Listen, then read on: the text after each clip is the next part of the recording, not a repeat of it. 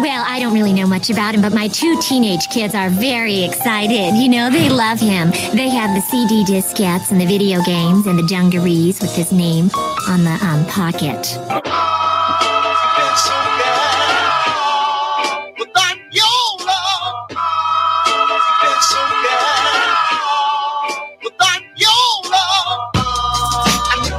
It's about to make a change. Do it with some soul and a little love change. Yeah, it's about to make a change. Do it with some soul and a little love change. You can't make a change unless you got the love change. Do it with some soul and a little love change. You can't make a change unless you got some love change. Do it with some soul and a little love change. We started from the bottom, talking about the roots. Every time I'm in the booth, I gotta shoot the truth. The Boondocks Podcast. We're reviewing Season 2, Episode 5, The Story of Thugnificent. Episode synopsis: a superstar rap group moves in across the street and records a diss track about Granddad after a neighborly disagreement escalates into a full-blown rap beef. How y'all living? I had to cover my mouth because I don't know who had the motorcycle in their background, but I was like, me, yeah. I'm so wow. Well, you can hear that. That's freaking crazy. Mm-hmm. That's great. Like, yeah. I mean, yeah. That's crazy that you can hear that. I've told you before. I have the weirdest, all the stuff and it's there. so far. I don't know if it's me. Outside of our complex, yeah. Like it was going the opposite way down. Wow. I have great hearing, but yet I can't actually understand what you say half the time. Hey, I don't mean you in particular. I mean people. No, that's the way it goes usually. Yeah. Oh my gosh. Yeah. So hello. Hi. Extended fam. Everybody having a good week thus far? Oh my God, no. No. It's fine. I'm just being a brat. Everyone's testing me this week. That's all. You know, it's funny that people do that after everybody was so holy and celebrating Easter. Easter. My mom calls and she goes, "What did you guys have for dinner?" I said, "We had hamburgers, and now we're getting ready to watch Fast and Furious 4 and 5, and we're gonna have popcorn." And I was like, "What?" Like, yeah. Don't get me started. But I wasn't. Yeah. I always forget that my mom actually as a lapsed Catholic, does kind of think Easter is, that's one of the big ones for her. And she was like, "Well, can we do a video chat or something?" Because we couldn't go to church together. So yeah. But yeah, I was like, it's Sunday. What do you mean? Well, it's Easter. I'm like, okay. And I don't have kids that are the kid age for Easter. And I don't have I don't do church. Yeah. Some candy? Right. I think the only Easter buckets my boys have gotten has been from grandma's. And that's because that's, that's what they do. Yeah, it is. My boys didn't ask for one. They didn't ask what we were doing. They did say Happy Easter that morning of. I was like, oh yeah, Happy Easter. It was funny to me because seeing people all of a sudden going to church, and I'm like, I don't see you post any other pictures any other Sunday. Christmas, I definitely didn't see you there. New Year's Day, it's just funny to me how people go and spend so much money, and it's for an afternoon of your kids running around getting those same outfits just streaked with grass stains because they're searching for, Yep. some candy and some eggs. But it's all about the fancy hats. Now, see, I grew up with Hood Easter. Oh, hold on. Rabbits don't have eggs. Rabbits have litters. And they're Yeah. painted eggs. They came from a bunny rabbit. Bunny rabbits don't even hatch eggs. Wait, but hard-boiled eggs. And I mean, we understand that the weather's changing, so it's not just always cold. So you have a whole bunch of just cooked eggs sitting just in the grass and other parts through church, and then tell your babies, go at it, go get them. And there's always the ones with the dollars in it, which is, what's the point of that? What are we teaching our kids then? Only this one was good enough to find the $5. And as a kid, I could never get my designs on my eggs to be as perfect as the picture used to make it. Yeah. Thing. That was so annoying. It was just ran everywhere. It was annoying. I did notice that you put Dean, you put something on our, on our list here to discuss when a current event. Yeah. That's very sad. Yeah, there's a few things. Yeah. Yeah. So, Well, let's get with the simple one first. The Discord thing. okay. Well, that's not sad, but yeah. Do that. So let's get that out of the way. So our Discord, which it will be listed in the show notes. It's also out on our website, et cetera, et cetera. I've merged because Boondocks podcast and How Are You Now all fall under my main Podscure network.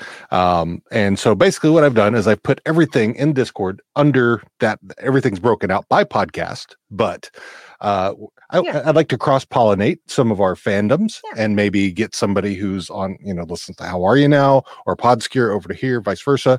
And also because now, as I found out, I've lost 2 episodes of Podscure. Somehow one of them is the one that we recorded with MJ. And yeah, the other one was some kind of way about that. Well, I don't know. Pandemic. I'll blame it on that. But anyway, but it gives us another chance to hang out together, and I don't mind that at all. In fact, I look forward to it. But anyway, if you are on one of our Discords, you are now on all of them because they have combined into one. Yes. That's what you're saying. Yes.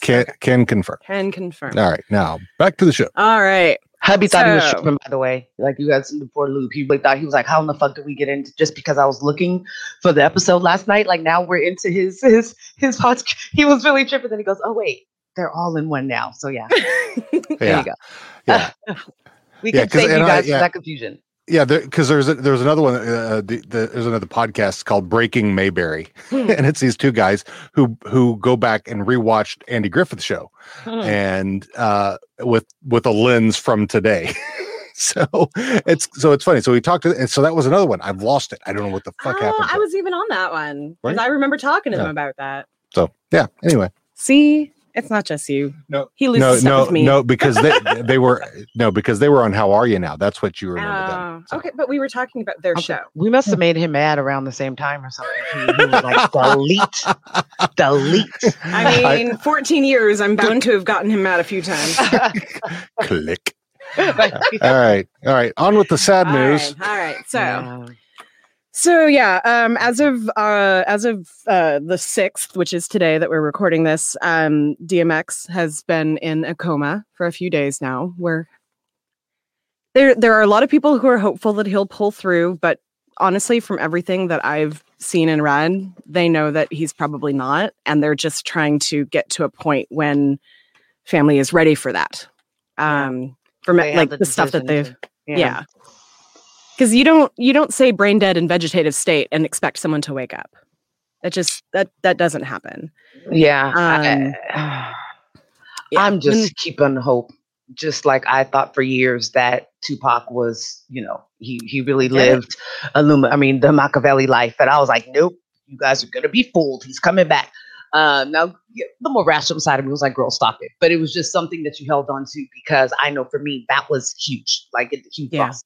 Hubby and I were just talking about it. What's so sad is that he had such demons based upon his lack of relationship with his parents and the abusive relationship he had with his mother, that he just, even though he had this art and this form and this talent, I don't want to say had, but has this, this just powerful talent about him. And he's a poet. That shows you that there's still so much, that one cannot deal with, but have an outlet to be able to deal with it, but just can't. Like, it makes mental me health very can affect sad. Everybody. It makes me really sad. When you mix into the kind of life that puts you in contact with things that could lead down very, dangerous roads, because this all started because he relapsed and he OD'd and then had a heart attack. And we know that he's been struggling with drug use for years, and this, and I hate. See, it's really fucking me up a little bit too, because it's pretty much the exact same thing that happened to my friend a couple of weeks ago. It's all like right now, especially mental health is just so important, and it doesn't matter what financial things you have. Your walk of life, anything. Yeah, it can affect your everybody. monetary situation, your privilege, lack thereof, your fame, lack thereof. I just told my boss today that I need to go on part-time or I need to quit for my mental health. And basically, you're making that decision. I'm glad that you're making. It took me a long time to get to that decision. Now I just have to figure out what it's going to look like. But she's being super supportive and basically has said whatever I need, she's going to make work. So, that's not everybody is surrounded by people who can support them the way that my people can support me right now. Yeah.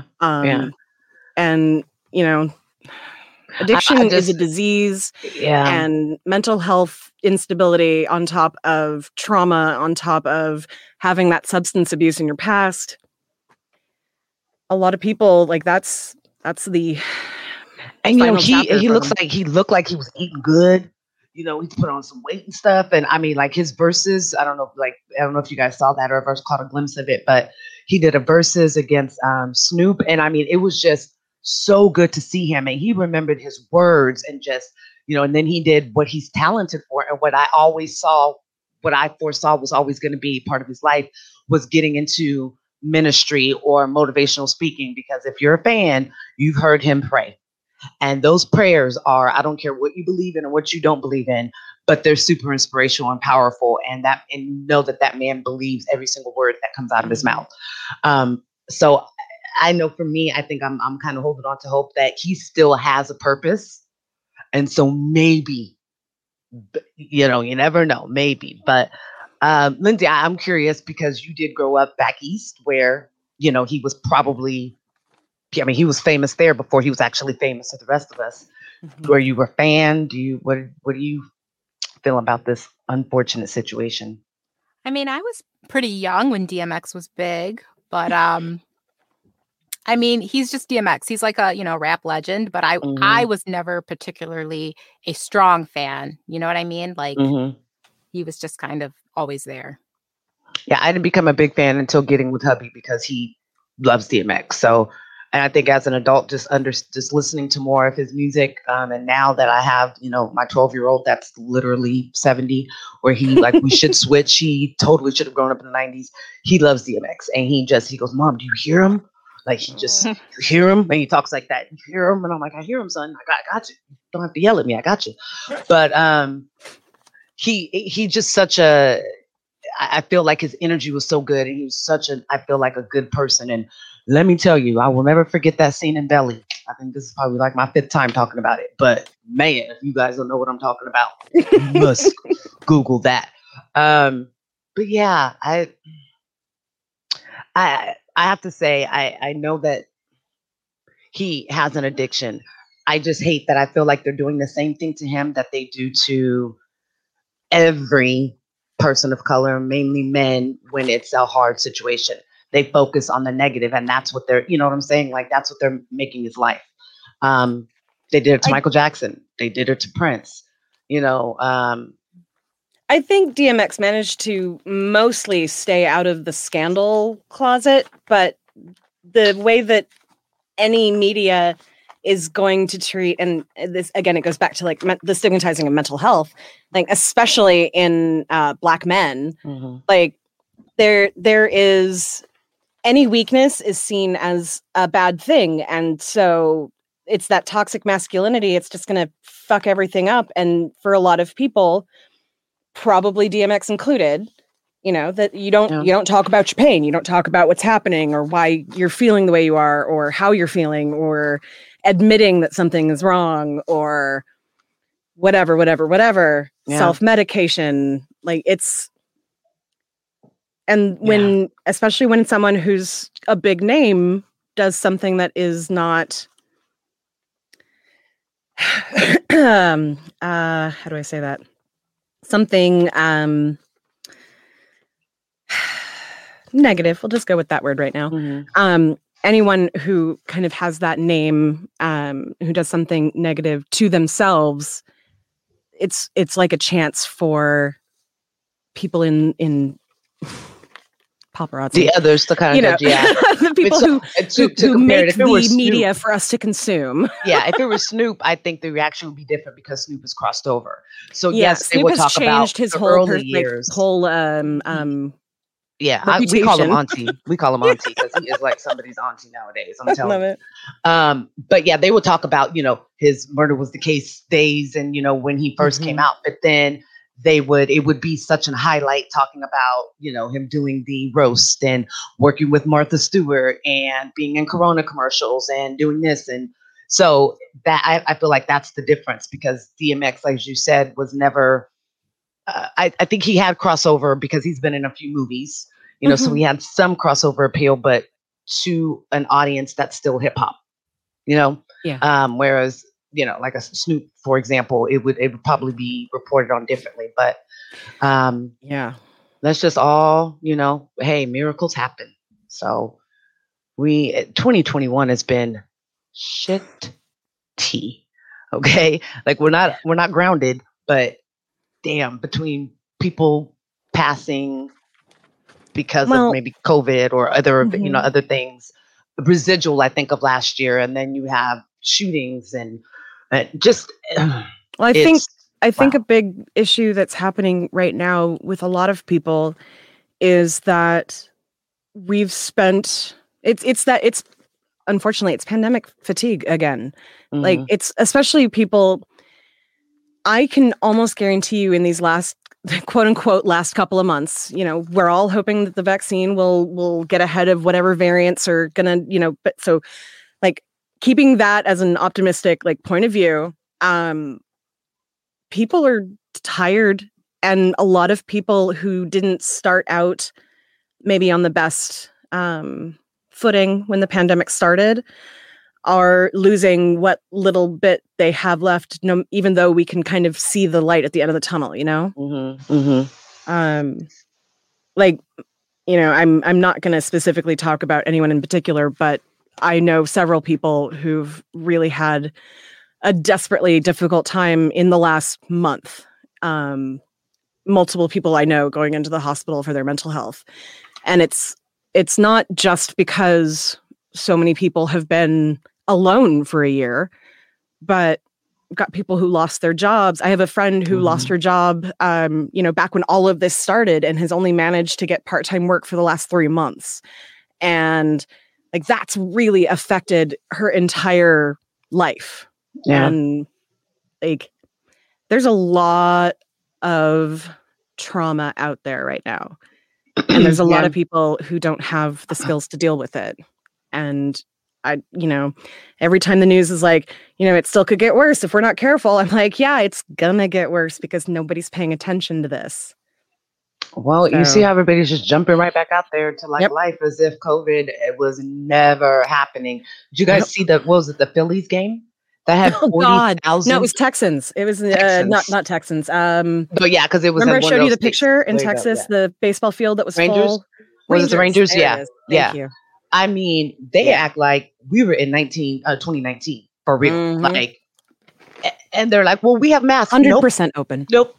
They had a still shot. And I was like, babe, let's count how many people we can within this group. And then let's count how many have on masks. And Yep. Well, somebody that's non-melanated, please explain it to me. Why do you guys you came from there. It seem like you guys are just omnipotent, walking in the middle of the street. Like my car is heavier than you. Why do you act like you're like the boy in the bubble? Texas. Why?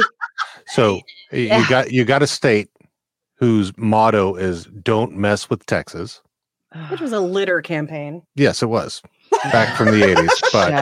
But that's what it was. It was about don't make a mess of Texas. I kid. Yeah, so that's why that originally came from. It wasn't about being tough or anything. It was just dope. It was a litter campaign back in the 80s. Literally have heard people out of Texas saying those words on the news. I mean, you have the governor also who's completely opened everything up. So that's where that started. I mean, about them having that, and then also trying to pass laws saying that businesses can't deny service, which I think is hilarious, and that the Republicans are the ones who are stay out of my business. Right. But then they do that. I mean, you guys have heard about the double mutant like variation now that's like from India that's in California. And I don't know if you guys paid attention, but we definitely watched the 2 weeks of spring break in Miami like it was a reality show. We were like, let's go see what's on YouTube today. I mean, and they were out there, you know, and I mean, I've never seen so much just, you know, impromptu twerking in the middle of the street ever in my life. And people were just, no Right. masks, barely any clothes. Like I'm just, and I don't understand. Everybody stay at home. Like just a little bit longer. I mean, I think that if everybody just stayed their asses at home by summer, the whole country, I think, would have been able to open up. Like we would have had a summer. Last year, if the U.S. had done what just about every other country did, which was lock down until we could get this shit under control, I mean, we would still be dealing with shit now, but we would be just starting to open up now as vaccines hit 25% of the country has had their first shot or something like that at this point. And, you know, Biden has said this week that every American will be eligible no matter where they live by April 19th, I think it was. Yeah, they're opening it up. I mean, because he wants more people to get vaccinated. Yeah, Dean is actually getting his first one tomorrow, which makes me really happy because I am now fully vaccinated. You're not getting the I don't know which one they're giving. I think it's probably the Pfizer one. Okay, good. Because I'm taking 2 of them. The Johnson, good. Because the Johnson & Johnson is like the 2021 freaking Tuskegee freaking project. No. I know lots of people who've gotten the Johnson & Johnson. Nothing has happened to them. And it's just a different kind of vaccine.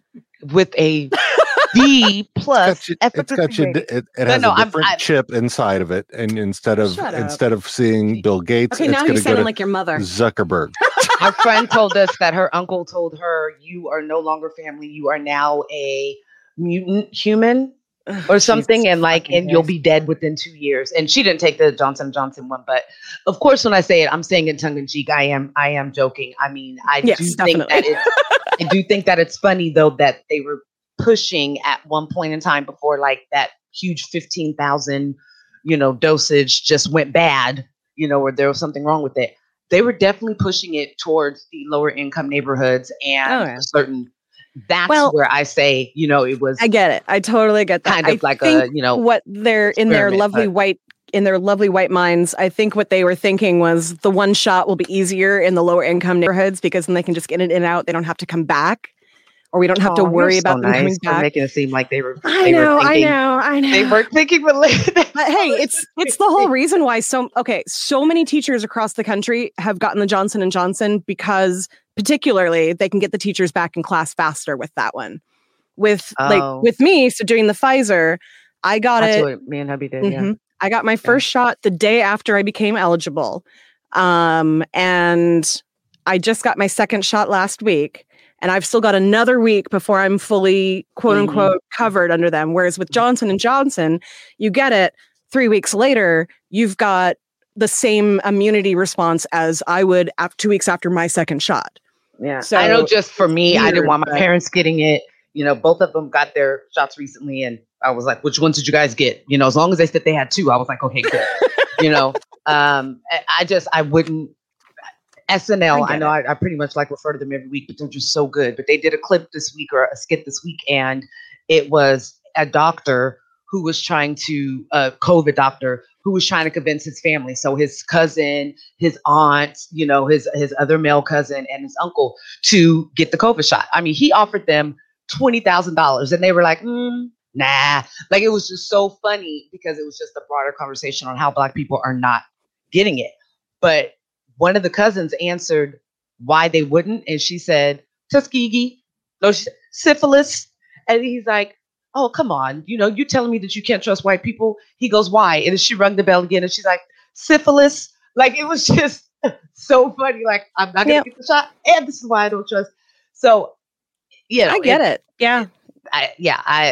Because like I said, if I turn into one, I told my friend, he told me we get the first headshot on him when he turned into a zombie.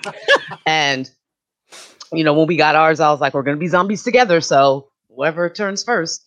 But yeah, I mean, I kind of like at first was really hesitant and, for a while there but it was more because of who was quote unquote in charge. Like once that changed and like I felt a lot more comfortable believing what I was hearing after the regime change. yeah, no, for real. So, but yeah, I totally get all of that. I need for me, because of my autoimmune issues and all the other shit that I fucking deal with all the time. I needed to believe that I would be able to like have a life again. And so the idea of the vaccine being able to let me out of the house was way more important than, because if I get COVID, I'll probably die. So if I get the vaccine and it kills me, it probably would have anyway. Yeah. Like I hate to say it that way, but really. I'm sure my neurologist would have been like in January or when they started, it would have been like, get your acid line right away.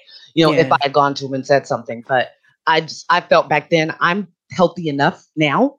Well, I didn't want to take it from people that really, that were in a bad way, We've got friends right now who are, Yeah. So it's just, it's kind of crazy. But let me just pose a question to you guys really quick and we can move on. Do you think that the push for vaccination will stop once they reach that number? Like, let's say, what is it, 100 million? And it's still only 1.4%, African Americans or Black people that have been vaccinated. Like, do you think at that time it'll be like, oh, well, they made the choice? Or do you think there'll continuously be I think it'll be continuous until they reach the point of what they consider to be potential herd immunity. So it wouldn't matter if no Black people got it, but everybody else in the country got it. Everybody else would basically keep the Black people safe. So I hate to say it that way, but if it's only 1%, but like we get to like 75% herd immunity, they're going to stop. They're not going to spend money on it anymore. Yeah. So, and then it'll pretty much come down to like individual doctors talking their people into going and do it and that sort of thing. So playing devil's advocate, not saying that all Black people think like that, but that's even a broader, a bigger reason for Black people to be like, well, forget it because you don't care whether I get it or not. And you know what I'm saying? Like I'm just thinking from, what somebody would say. If I think that was a little different than what I was saying, though. No. I wasn't saying what I wasn't. I know. I know what you were saying. I was just saying that is playing devil's advocate and being that person that wants to give another reason as to why maybe so many African Americans, Black people say that they don't want to get it is because in the long run, they feel like once again, we're ones that aren't really cared about like our health or what happens to us. So it was just kind of my thought process. I think the fact that they are targeting specific communities of color because they are usually the ones who are left out. Like there are targeted efforts all across the U.S. in predominantly Black areas like Atlanta and Minneapolis and like Seattle, even in some parts of Seattle, where they really focus all of their efforts on making sure that the majority of these neighborhoods or these towns are at least given the option. And if everybody is given the option and they're still saying no, there's nothing anybody else can do about it. So at that point, I think that's where it's like, okay, we're doing our best. If you're still choosing not to do it, even though we've given you all of the evidence that we can possibly do to show you that it is okay, then it becomes not my problem because I've done everything that I can do, Yeah. And I get that. My whole thing is I'm saying that to individuals that already feel like we're not taken care of or they're not a focus, that gives them even more reason to continue to feel like that. That's just a message that it would appear as. I'm just saying to somebody that already feels that way. So I'm just putting myself in that person's shoes or in that mindset, that thought process. So it was just by that point that popped up. No, I mean it's a valid question. The only issue I really would have with it is by that point it's going to be 6 or 8 months from now. Like they're not going to like stop doing it in May. they're going to keep doing it at least into the summer because even if every person who is eligible makes an appointment right now, they're not going to get everybody vaccinated until into summer. So like if we get to a point where we are reaching herd immunity and there's still people who are hesitant, it's like like I said, we've given you, a year almost of and there's other things information, and you've seen people who've had it now for like, when did they start? They started doing testing before Trump left. So that was in like December, January. And really, the only things that have come up so far are increased blood clots in the AstraZeneca one, but the rate of blood clots is not even to the level of birth control pills in women.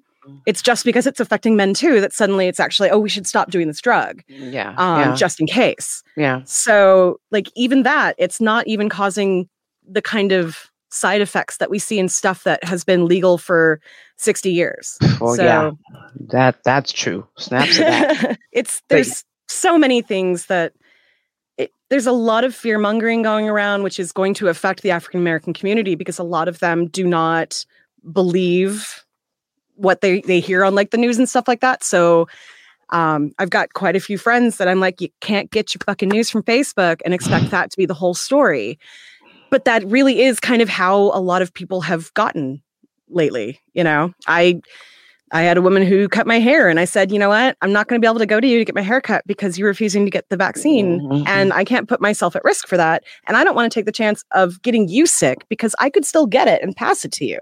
Yeah. So I used to write about Facebook.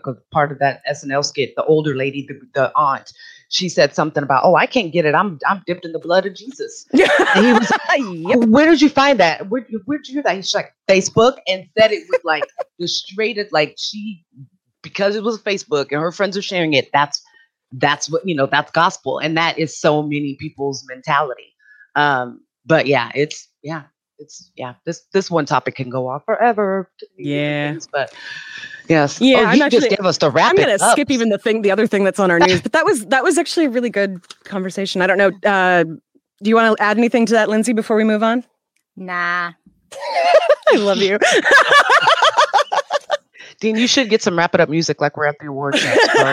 Well, he's like, you can't see it, but off screen, he's like doing the. I just thought we just did it right in front of the camera. I was like, no, he didn't. Just no. Oh, he does that all the time. You just can see it this time. I mean, that is why I, sometimes I'm like, okay, and then we're going to talk about, because he's over here going, look at the time. You've been chatting for 40 minutes. Yeah. But, when it's organic, it's organic. It happens. Yeah. Yes, but this episode, now we can get to some. All right, the introduction of Thugnificent. Oh, yeah. So this episode starts off with the Rags to Bitches documentary in Terra Bell, Georgia, which is just amazing. Oh, more naked old man penis running across the screen. I feel like this show has definitely exposed me to more old man dick than ever before in my life. Yeah, and I guess I'd rather see it in cartoon form than anything else. So hey, it's their thing. Like one episode a season, I guess they want you to see a pixelated grandpa's penis. So it wasn't even pixelated. True. Yeah. So, so that in that documentary, Thugnificent is talking about all of the terrible things that are happening in the slum that he lives in, and talks about a murder happened right over there, and they shot him, they stabbed him, they punched him, and then they took a shit on him. Like, what's a guy got to do to make you so mad that you take a shit on him? And I'm like, what? I mean, they murdered him, so the shit is the least of it. If you have to really, weighing apple and putting apples to oranges, I think that the murder is worse. A little bit. Yeah. I do want to say really quickly, the opening was my quote, one of my original quotes. That white lady is so white and represents, I think, really so many parents. Because we know that hip hop is the biggest genre because of with the CD diskettes. Yes, white kids from the suburbs. So it's fun. Like, I wonder how many. I don't think everybody says diskettes now, but they probably say they're Spotify, they're streaming or something. But just how she described it was perfect and hilarious. So I definitely want to shout out that that beginning intro there. Oh, hell yeah. Diskettes. And the jeans where her name's on the pockets or on them. What did she say? The dungarees. Dungarees, The yes. name on the pocket.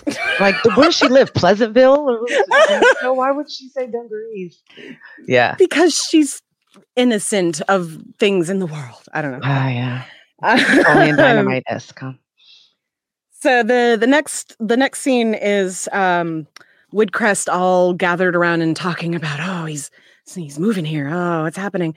And we've got our first clip of Thugnificent moving into the neighborhood.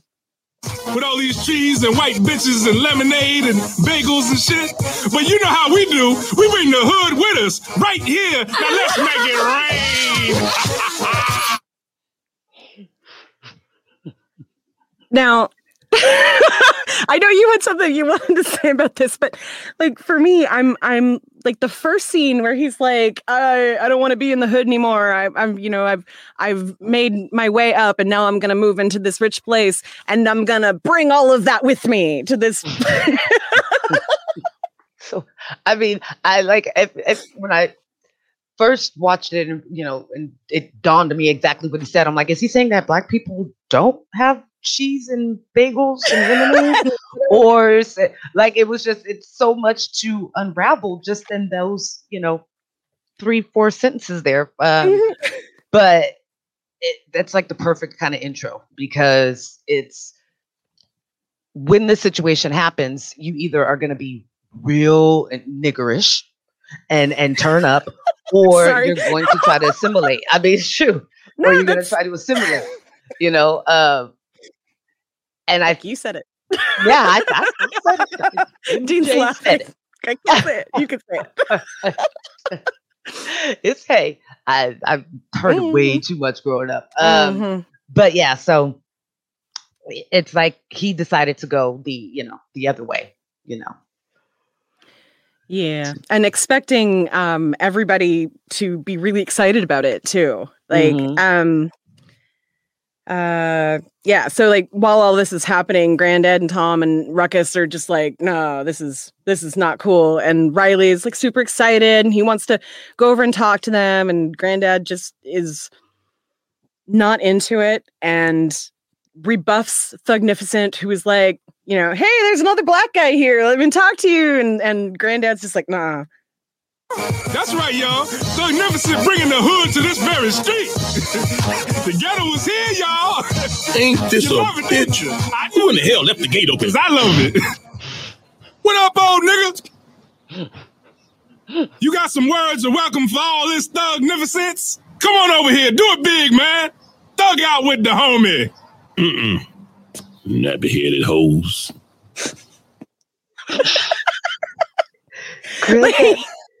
He's so blasphemous because he quotes a gospel line. Who the hell left the gate open? Because I can't tell you how many Saturdays I cleaned to that record. And my mom bought it from BET. Everybody knows what I'm talking about.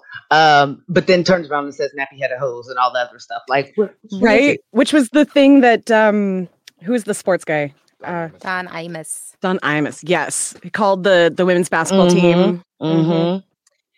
Yeah, that was that was actually a good kind of beginning, because we see something that I find really interesting, how they kind of made a big part of the story into kind of a white flight narrative, but reversed. It's the Black people that are in the neighborhood who are acting like the shocked white neighbors as these people coming in.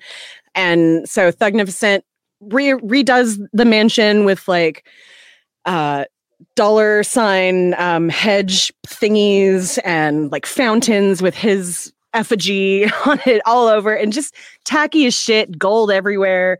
And the neighborhood is not happy about it. It's like somebody threw $1 million into the monkey cage at the zoo. It breaks my heart to watch the degradation of this decent place. Well, we can't live next to their kind. We have kids. I ain't gonna stand for it. We were here first. Right. What are we gonna do? Well, I'd sell my house if I thought it was still worth anything.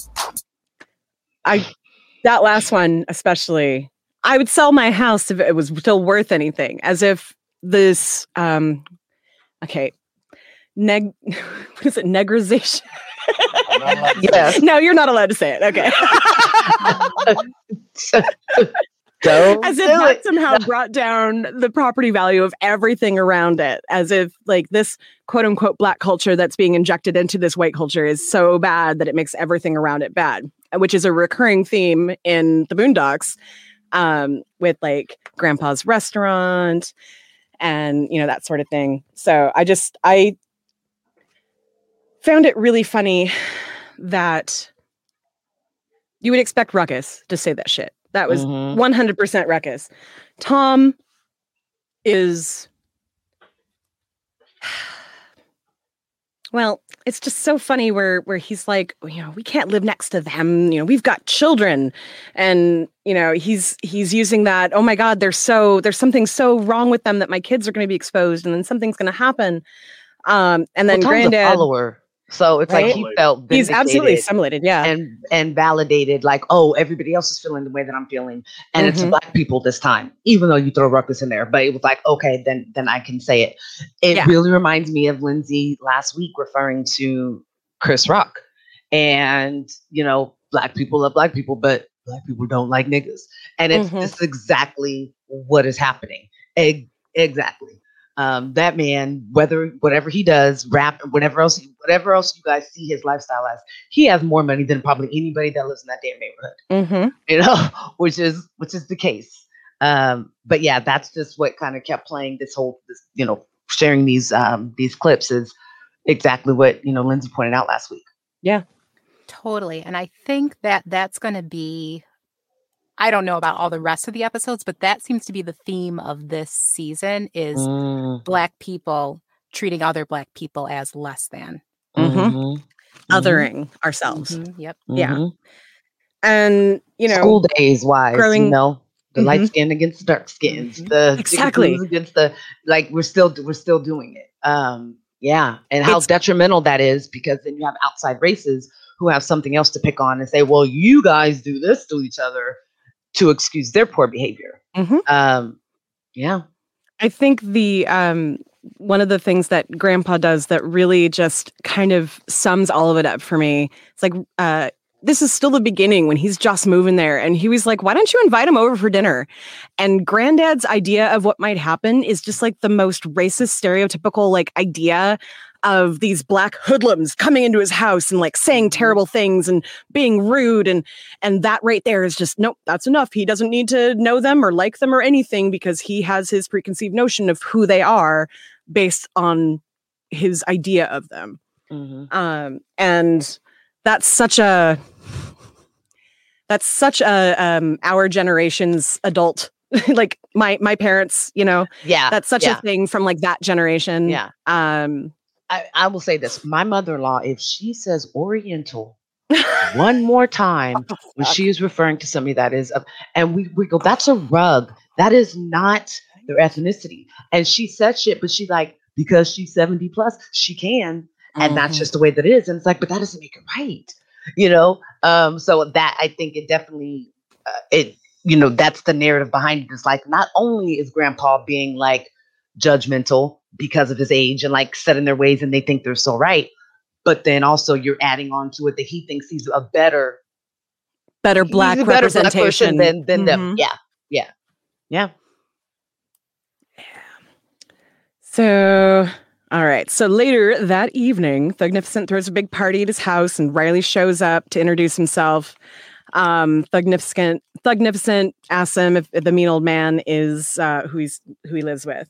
Yeah, that's my granddad. Don't mind him. He a hater. Look, I don't want to be dick fried and nothing, you know. I just want to say that I like your music. And, you know, this is my turf over here, and I'm holding it down for all the young G's. So, you know, holla at your man if you need anything. I ain't on your nuts, though. Very much so, you are. You are. Definitely. You're like sub, you know, like you're sub on his nuts. You know, just like you didn't latch on all the way, but you have a hold. Oh, he will. I think like Riley's whole arc in this episode is, oh, I don't want to get all up on his nuts to the end. By the end of the episode, he's like, can I get you something to drink? Can I get you a water? How you doing, my bud? Let me unscrew the cap for you so you don't have to strain yourself. Oh. Like, Jesus, fuck Riley. Thirsty much. I'll bet. So one of the things that I thought was kind of hilarious was after Huey came in and to find Riley and bring him home, and they were like, this place is totally for kids, and we'll do the quote in a second, but he's like, we got the Xbox, we got the PlayStation, we got the, what's it called? The Incredible Hulk, which is alcohol. Oh, yeah. Like we looked it up. Yeah, that's right. It's hypnotic and Hennessy. Yes, Man, that just made my stomach turn. Oh, God, how many times I had that? Like everything I read about that says that it tastes like Kool-Aid, so I can totally understand why it could be seen as a kid's drink. But in my head, I'm going, I would have gotten a hangover at 21 drinking that shit. Like, yes, of course. You would have. And I'm going to tell you, you definitely do. Because it's the sugar aspect. That's what it is. But, everybody wants to say that they drank it, E40 rapped about it and blah, blah, blah. I'm too smart for that shit now. So, yeah. But yeah. He was offended by the fact that, he was saying that his house wasn't kid friendly. Yeah. Which was super hilarious. Because he probably thinks of himself as like a role model a little bit, which is hilarious. Yeah.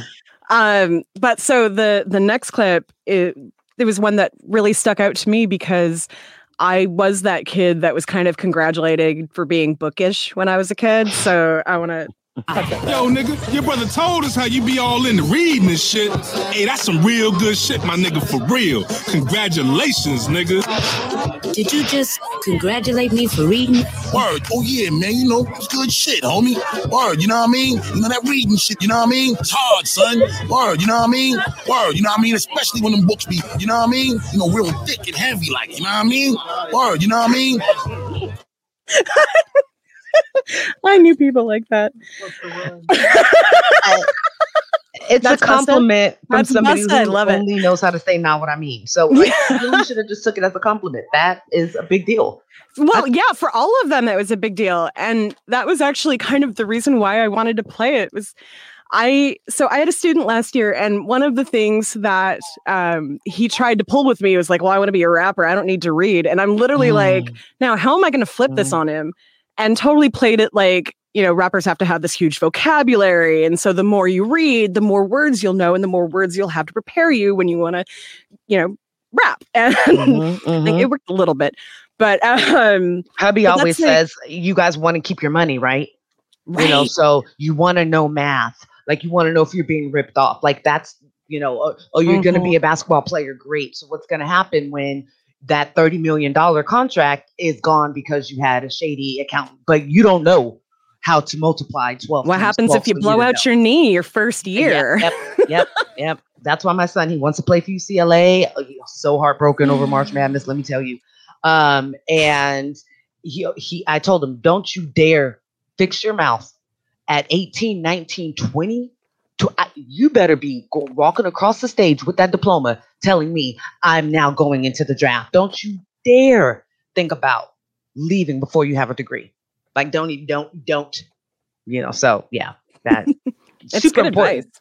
Yeah, no, we focus has to be on different things, not the immediate, I'm not totally. Ball. Dean's youngest is now 18, and he's always kind of dreamed of playing college football, and maybe potentially one day being in the draft and going to play professionally. But he's also always had it in his mind that he wants to get a degree, and there's a job that he wants to do. Like football is a thing he'd really love to do, but he knows that might not be so realistic. So even though he's still working toward that goal, he's committed to going to college and getting a degree in engineering. And it's or teacher, apparently. Last year, that was something that has started popping up in the last year. Oh, I know. Look at your influence. I know. I don't know. Middle school math, though. That's not my influence, I'll tell you what. Yeah. I feel like we are chuckling at this scene, though. But like on some real shit, young people, most do not read. People my age, honestly, in their 30s, most do not read. Yeah. People don't do this shit. They're not into this shit. They don't have, they feel they don't have time for it. Kids in the hood, unless you kind of got a library or like shit at school you can really get into. Yeah. Yep, they just don't. No, That's you're absolutely right. The only way you made me just feel like an asshole because today in hubby's class, he had people reading. Do you know how many times he had to tell the kids intercollegiate? They could not read or pronounce. So the fact that you just brought that up, Lindsay, is like, oh shit, you're right. Because it is, most times he reads, I go, why don't you make them read? He goes, we'll be here much longer than what we need to. He's like, hey. So that is true. I think part of that is where teachers see the investment. I hate to say it this way, but like when you are in the inner city, a lot of those teachers are not. They have to teach to the test. They have, if those kids don't pass that test, the school loses funding, teachers lose jobs, there's overcrowding. Like it's just this vicious cycle that goes over and over again. The biggest difference between somebody who is a reader and someone who isn't is, did your family read at home? Did you have the availability to have books around you when you were a little kid? And if the answer is no, you are most likely not a reader in any way, shape, or form. Right. You know, I was really lucky. My mom was a huge reader. Both of my parents were huge readers. And we would go to the library once a week and we would come out with like stacks of books and we would just voraciously read them all the time. And that was perfect for my little introverted autistic brain that just wanted to, disappear into a book. And I didn't understand that other kids didn't have parents that pushed it like that made it so just a part of normal life until I got older. You're absolutely right. I remember my dad coming into my room during the summer and he threw the Malcolm X book at me. And it was like probably about a month before the movie came out. And he goes, "You're grounded until that book is done." And I'm like, what? I didn't do anything. But, I was a reader. I mean, I read all Jackie Collins books and B.C. Andrews and like shit that I probably shouldn't have. But I was also, that was our generation. And I was also reading it like a junior, like 11th grade level, probably in 5th, 6th grade. Yep. But that does come from a mother who reads. She still to this day, I think, reads 2 books a week or something. So right up until my dad died, he was still reading as much as his limited vision was letting him do. Like that was a big thing for him. He wanted large print books because he could see the large print books with his magnifying glass. Yeah. Dang, Lindsay, why are you making me feel like no, I'm kidding. Well, I don't mean it's true though. I'm kidding. It is both. It's like that double-edged sword of a joke. It's funny because these rappers are like, oh, it's such a big deal that this kid reads, and keep reading. Reading is awesome, because they never got any kind of encouragement like that when they were kids, probably. Yeah. So it's that. Yeah. Well, what's awesome is now we have rappers like Kendrick Lamar who wins Nobel Peace Prize. You know what I'm saying? That like every verse that literature prizes. It everything that he writes. I was listening to a feature he did on the Lil Wayne song called Mona Lisa today. Like his verse is nothing but pure fucking poetry.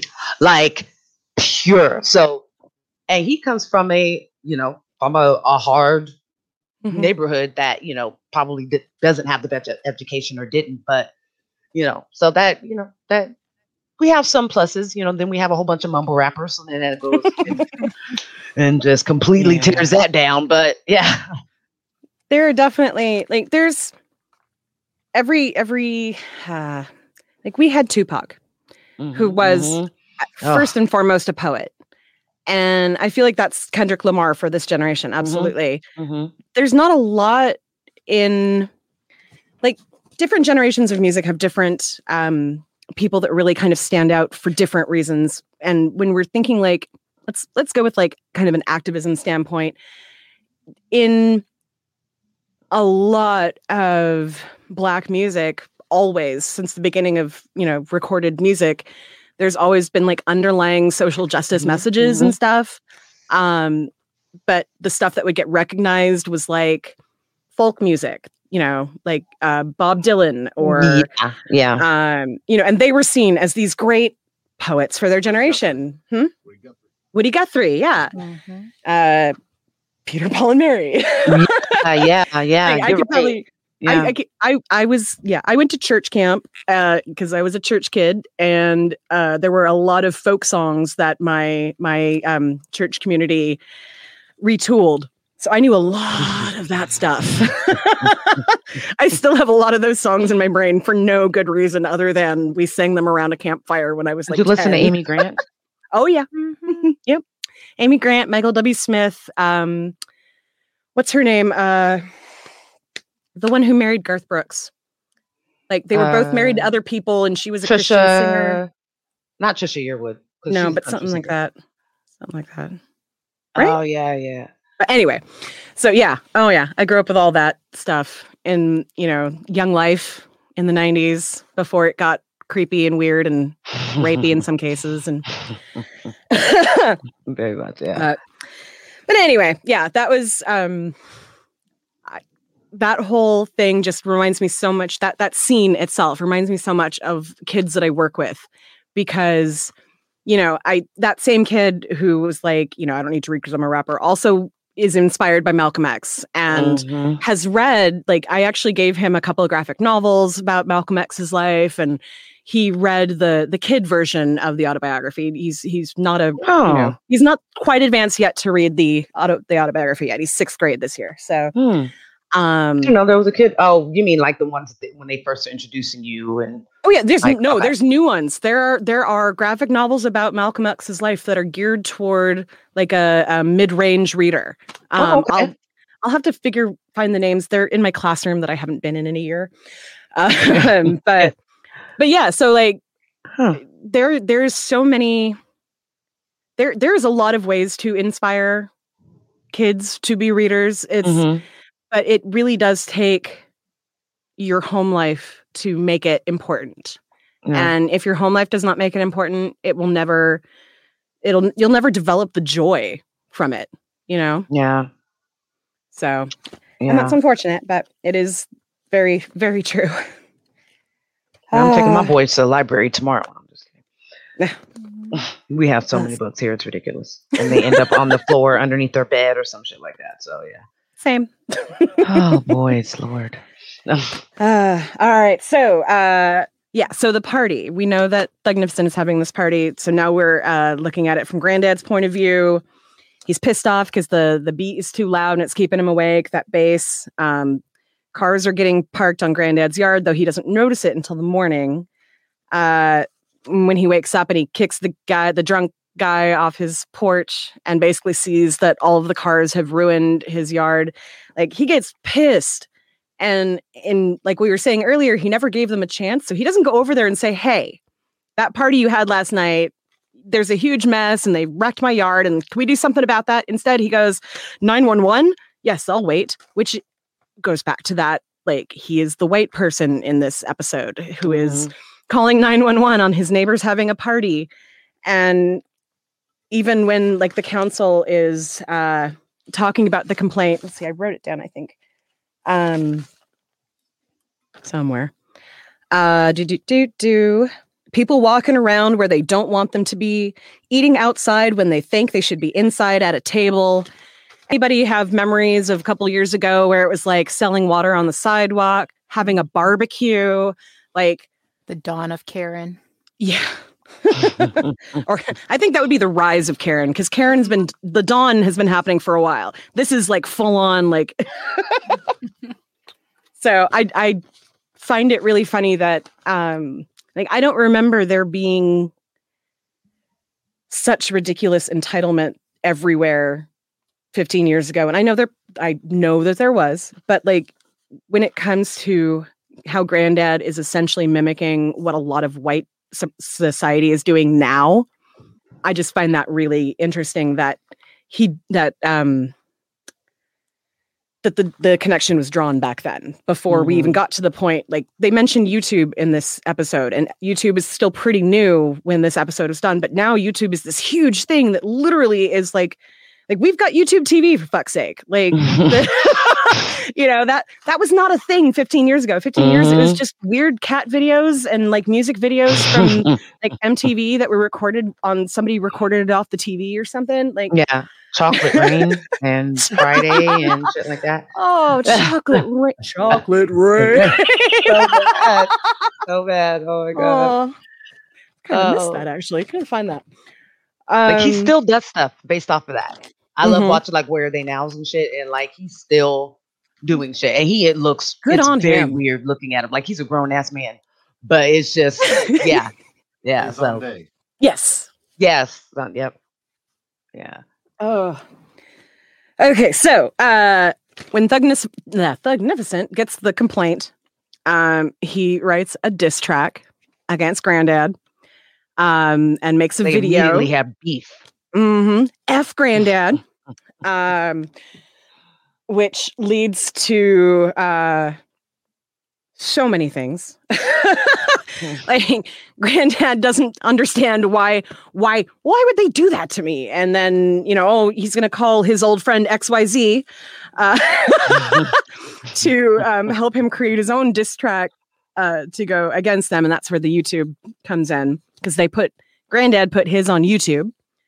MTV runs the story about F Granddad causing kids to beat up old people, which has a pretty big mirror to stuff that's happening right now. Again, because you've got people saying the China flu, the Kung flu, and Asian American Pacific Islanders getting beat up all over the country, especially the elderly, simply for being elderly and Asian looking.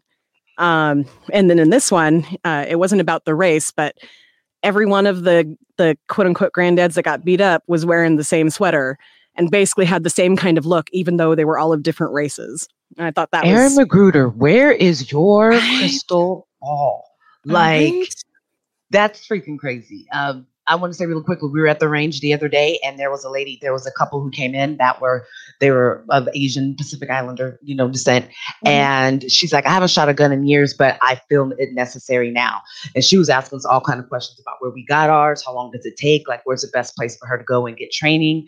And it took about 5 minutes for it to dawn on me why, she was there, because she was getting help by one of the instructors and he was walking her through it.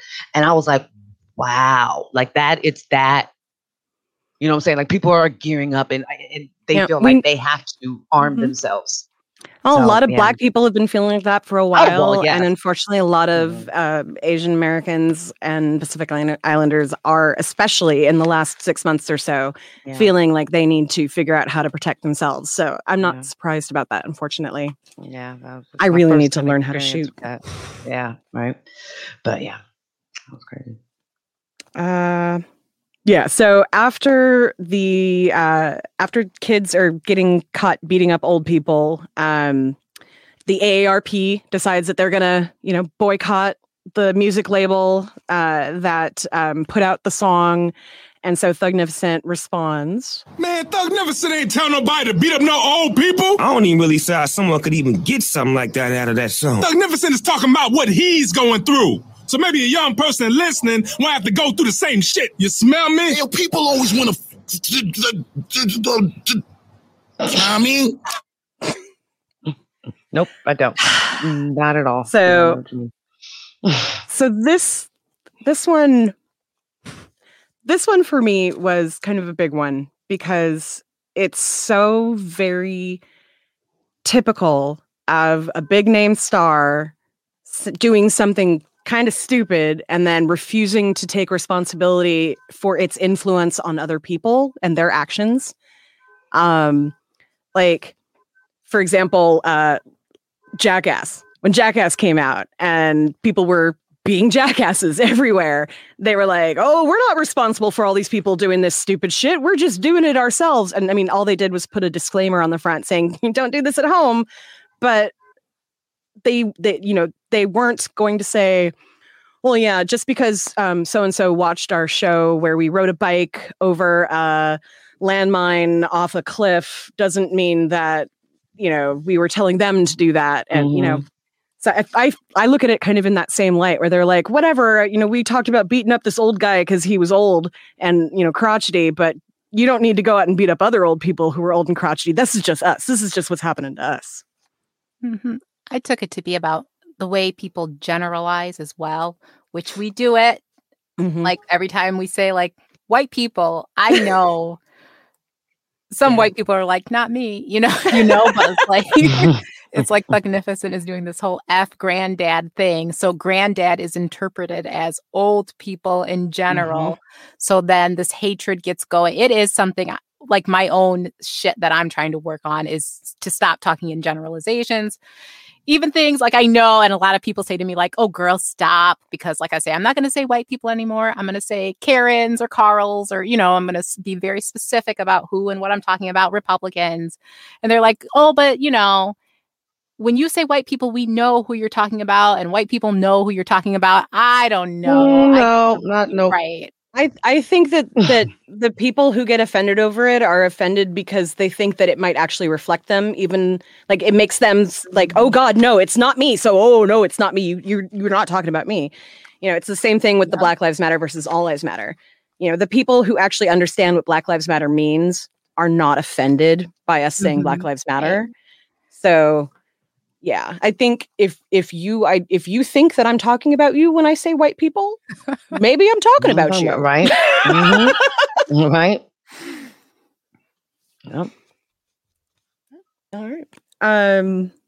Yeah. So let's see. After that, Huey, I love Huey comes out and has that prepared speech, which is the most eloquent thing in the entire episode, and basically, saying. The two sides are sitting down and we're trying to work out a truce and, that sort of thing. And we find out that Riley forged Granddad's signature. So Thugnificent thought that, everything was cool and he had the party thinking that Granddad knew about it and was okay with it. But really, Granddad had no idea. And even though they both cannot apologize to each other or, take back anything. They agree that for the good of old people everywhere, they are going to basically call a truce, and they hug in front of the cameras. And even though they've basically, call each other names under their breath while they're doing it. And that's essentially the end of the show, the end of the episode. It's always bitches. It's all, always bitches. So, is there anything that you guys saw in the episode that you wanted to talk about that we didn't already get into? Like, I need to go back and look at all my stuff. I wanted to bring up a couple of trivia bits. We had the Don Imus thing. So when Granddad watched the video, he said that they just got that old guy. They got that old guy from Friday in there to look like me. And then when Granddad's recording his diss track, he talks to Big Tank, who is the show's music advisor. Who's the Boondocks music advisor. So that he's an actual real person. So I thought that was the music supervisor for the show. So I thought that was kind of funny. Derek Big Tank Thornton. And the voices, it was Snoop. And you got Snoop as Mactastic, Buster Rhymes as Flow Nominal. Yeah, you're right, babe. Yep. And we didn't. So in the last time we had Thugnificent, who was it? No, well, this was the first time with Thugnificent. This is the first one. Yeah, the last time was the one that was in the hospital that got shot. Delicious. Delicious. Thank you. Yeah. Yes. Okay. Yeah. So that was most deaf. This was Carl Jones voiced Thugnificent, who is one of the producers of the show. He was a showrunner, and he's actually going to be running the animated Good Times TV show. Did you guys hear about that? Oh yeah, I think that's really cool. I want to be excited about it. Like it's Magruder too, right?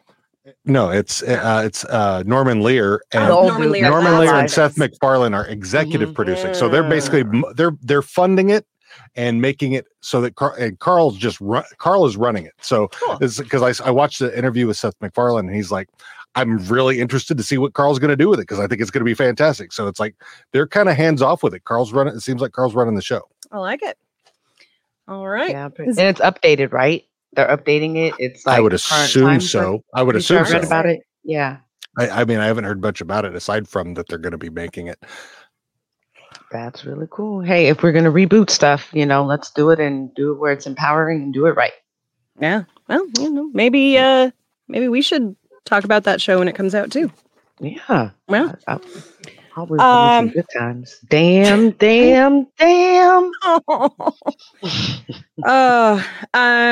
All right. So if nobody has anything else they want to add, I think it's time. I think we're good. I am. What about you, Miss Lindsay? Oh, yes. Let's do it. Welcome to Stupid White People Questions. You mean I'm gonna stay this color?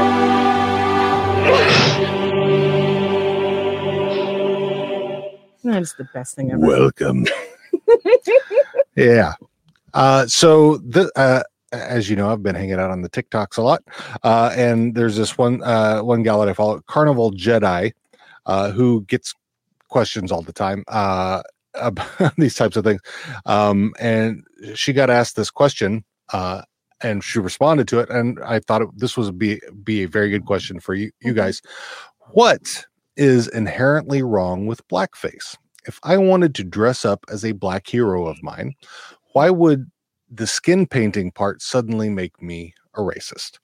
Why do you have to change your skin color to portray someone famous? Just be them. Just be them. Yeah. If you are not creative enough to make your outfit look like the character, you should go back and do more to your outfit. In painting your face, the only thing you're doing is saying that the skin color is somehow inherent to who this character is. Mm-hmm. And that's not fucking true unless you're talking about Black Panther or Black Lightning. And in those cases, you definitely won't do blackface because you're a fucking idiot if you do.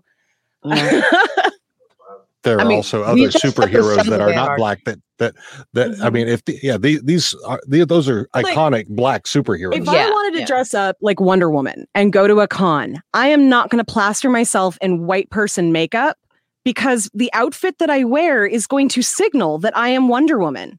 And it does not matter what skin color I am because my skin color is not a costume. Yeah. I just had an idea. I had a thought.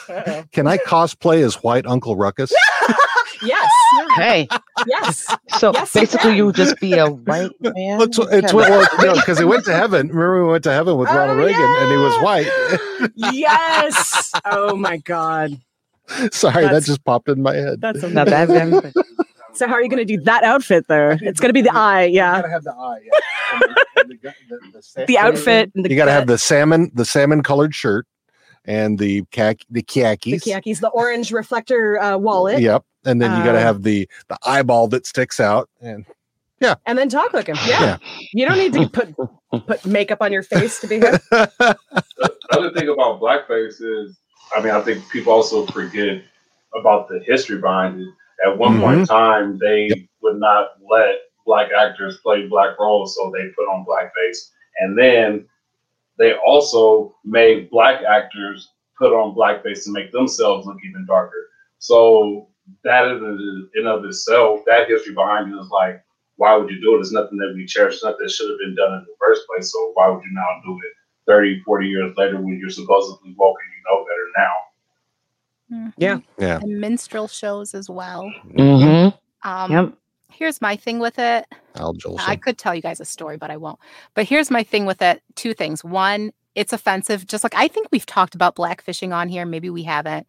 But it's the same sort of thing of like, it is offensive to us for you to partake in our culture, even if you're mocking it, so to speak, without partaking in our pain, which you can't. That just is the way it is. And the second part of it is, as like, this gets into like a Ta-Nehisi Coates thing, but because we're asking you not to do it, and that's it. Black people don't want you in blackface. Right? That's it. That should be enough. Right. There's nothing else to really talk about. But, for a lot of people, that's not enough.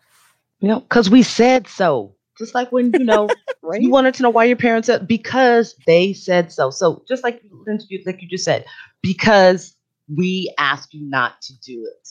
If you're not going to really try to understand our reason why and why it's wrong, then just don't do it. It's so simple. Just like if you don't have anything nice to say, don't say it at all. Take it all back to preschool rules. If you don't, you know what I'm saying? Just, it's so simple. And you're making it much more difficult by asking questions and wanting to do it anyway, because then it's like you're just spitting in our faces. Yeah, and what is the appeal of it? Why does that sound like something you would want to do? Like, I'm genuinely interested about that. If anyone who's listening to this can give me a valid reason for blackface, I really fucking want to hear it. Because deep down want to be us. Right. But it's still so prevalent. It's 2021, and there are still people who think that this is okay, and I genuinely do not get it. Yeah, I think that there are some folks who just.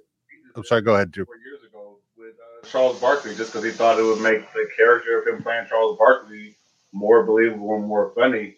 And when are we going to learn? If we already said that it was wrong back in the 60s and 70s, but why is it now okay to do it in the 80s, 90s, 2000, 2010, 2020? I honestly think there's a lot. I think there's a lot of white people who are just so fucking clueless that they don't see it. They just don't see it as they don't pay attention to black folks, and are just absolutely ignorant. I mean, that's what it is. It's they're patently it's intentional ignorance. Patently ignorant. Well, yeah, it's intentional. You can't live in this world anymore with those thoughts and not realize that they're probably not what everybody thinks is okay. Yeah.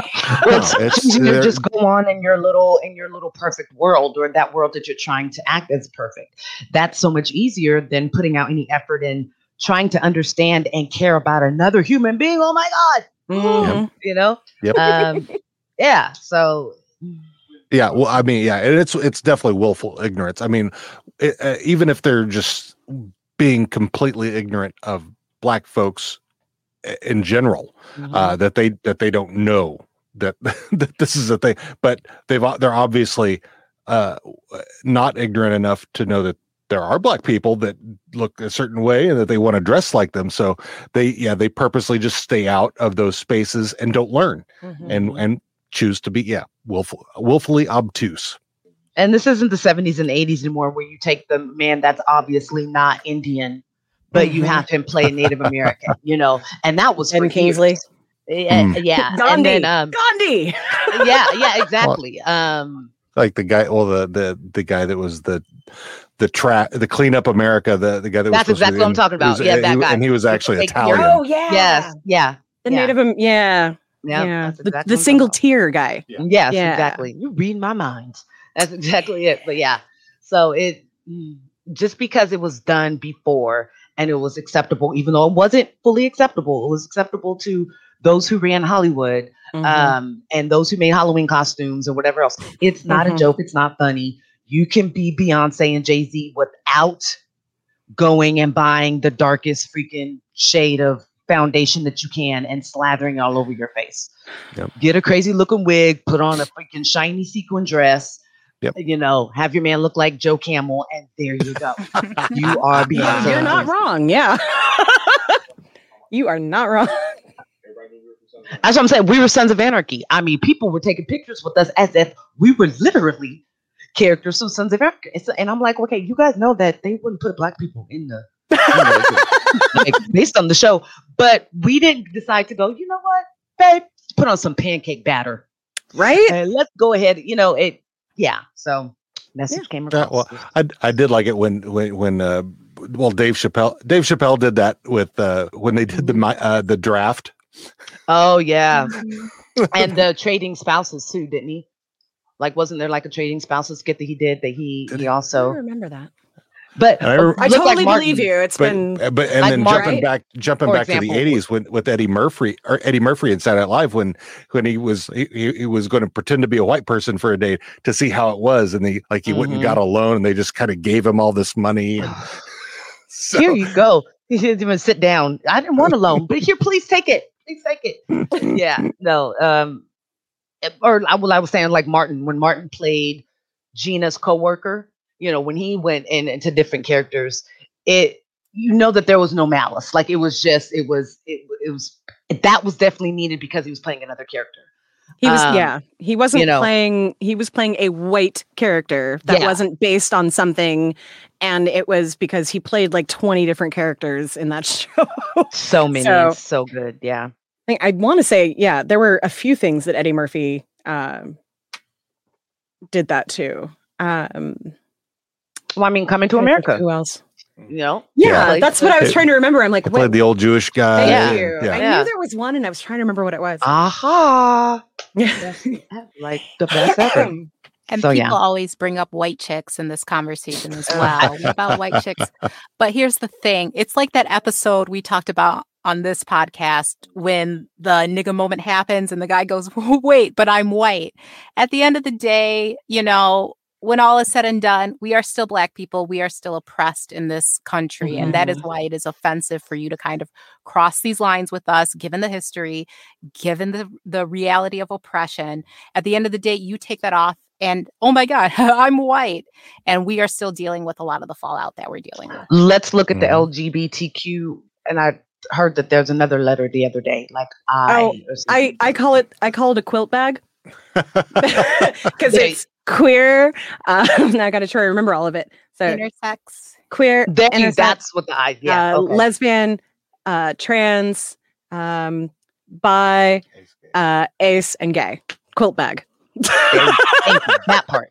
But years ago, look at the character Lamar from Nerds. Look at, you know what I'm saying, how it was okay for you to be like super flamboyant, and that is exactly how they saw gay men. Well, now, and unfortunately, I think it's because as a community, they're definitely, I want to say, above the Black community on the totem pole of life and society here. We got to be very honest. They passed us. Like they had their movement and passed, which is fantastic. Not bitter, you know, no harm, no foul. But now it's not okay. Like you have to do it if you are going to play, you know, a character.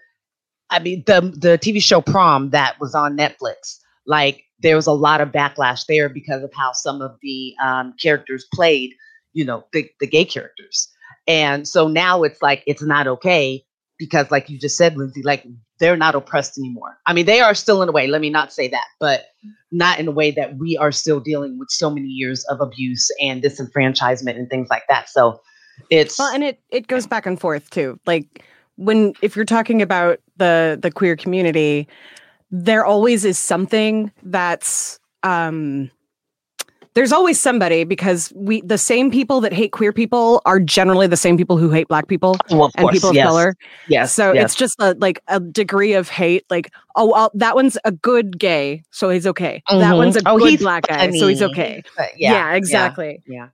If the media is pro Black women this week, everybody's gonna love Black women. If the media is pro queer Asian ninjas, it's going to be queer Asian ninjas that are like, you know, like seriously, that those are like Asian ninjas. Let me tell you, they are just. But it's like the reality is, if media, quote unquote media, as a big general like umbrella thing, treats people like people, they tend to have a better life out in the world, because the people who pay attention to that shit and like, who beat up elderly Asian people because, Trump said that COVID came from China, from a lab. From China. The way he said it, like it was just like, right? I want you to know I don't like it. But yeah, you're absolutely right. And that's sad, because once again, people do your own work, find your own information, find your own truth.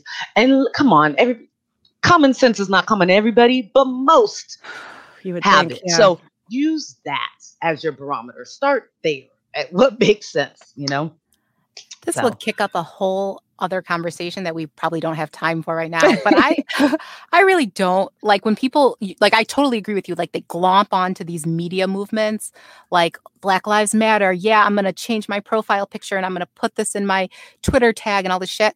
I cannot tell you how many people I've been around who are pro women's rights, pro Me Too movement, pro Black Lives Matter. They're LGBTQIA allies and this and that, who sit around and just say transphobic shit. They still say racist shit. Like, even if it's on a level, or like, they have an indifference. Like, if you're telling them what you're going through, they have an indifference to it. They really don't give a fuck. They're just like, social media warriors, and they want to be down for the movement. But honest, they don't give a fuck. They really social media. They want to look like they're a part of the movement. They don't actually want to do anything to change anything, because they wouldn't benefit from it. Yep. They benefit so sad from to be a looking like grown ass person and be a follower. Yep. Because that is what it boils down to. Like, you are being a follower. And how are you not an adult that has the wherewithal to be able to make your own decisions? You know, it's... Yeah.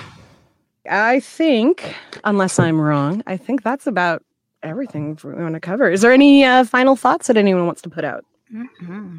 Well, remember, we are on Patreon. If you want to hear the whole version of this episode, which is probably going to be about 2 hours long or so, you're probably getting about an hour and 20 minutes if you are not a Patreon member. Generally, that's what we're going for anyway. But our Patreon members get early access to full episodes. They have the opportunity to win merch from us once we get that going. What else are we doing? We're TikTok and Facebook and Twitter and all of the things. Instagram. I'm horrible at the Facebook thing though. Well, because you're not 79. I need to get you guys doing some TikToks for Boondocks stuff. I mean, like lip sync stuff. Yeah. Yeah. I would love to do like the hooker that Granddad swore wasn't a hooker, like some lines or something from her. That'd be fire. Hell yeah. If anybody out there has something that y'all want one of the queens to do together on the TikTok that's legal. That's legal. You gotta lift that open there. Things that TikTok will allow. We have the right to say no fucking way. We also have the right to say, can I make this dirty? Anything from the Boondocks that we can do. Right.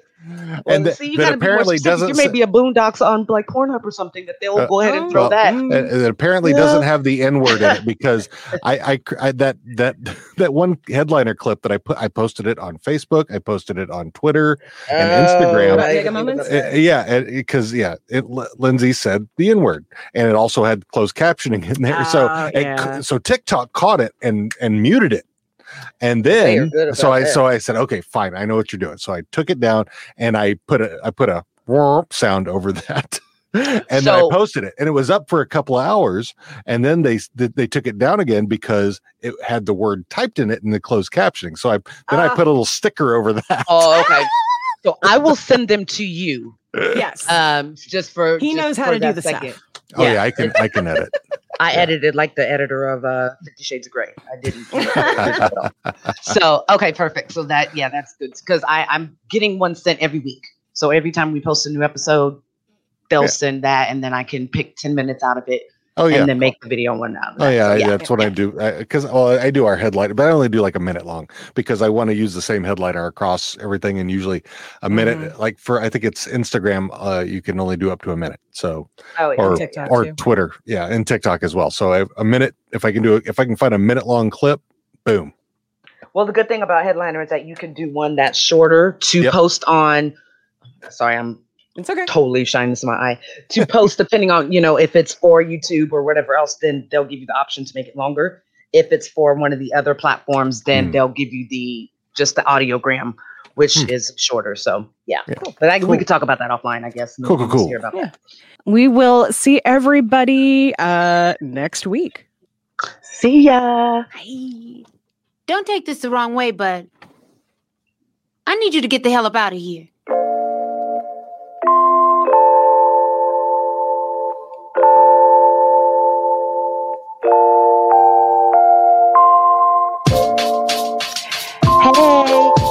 Joining us again as we make our way through the trials and tribulations of the Freeman family. We hope to see you back again next time for Attack of the Killer Kung Fu Wolf. Want to know where to find us on the social medias or where to subscribe to the podcast? Just head right over to www.theboondockspod.com/links. Have a stupid white people question you want to leave us? Email us at host@theboondockspod.com or leave us a voicemail at 760-933-8636. That's 760-we-3-UNDO. Shout out to the artists who've created our intro and outro tunes. Our intro is #MakeAChange by KIRK. You can find them on Spotify, iTunes, and Tidal. Our outro is Good Times by Audio Binger. You can find them on freemusicarchive.org and YouTube.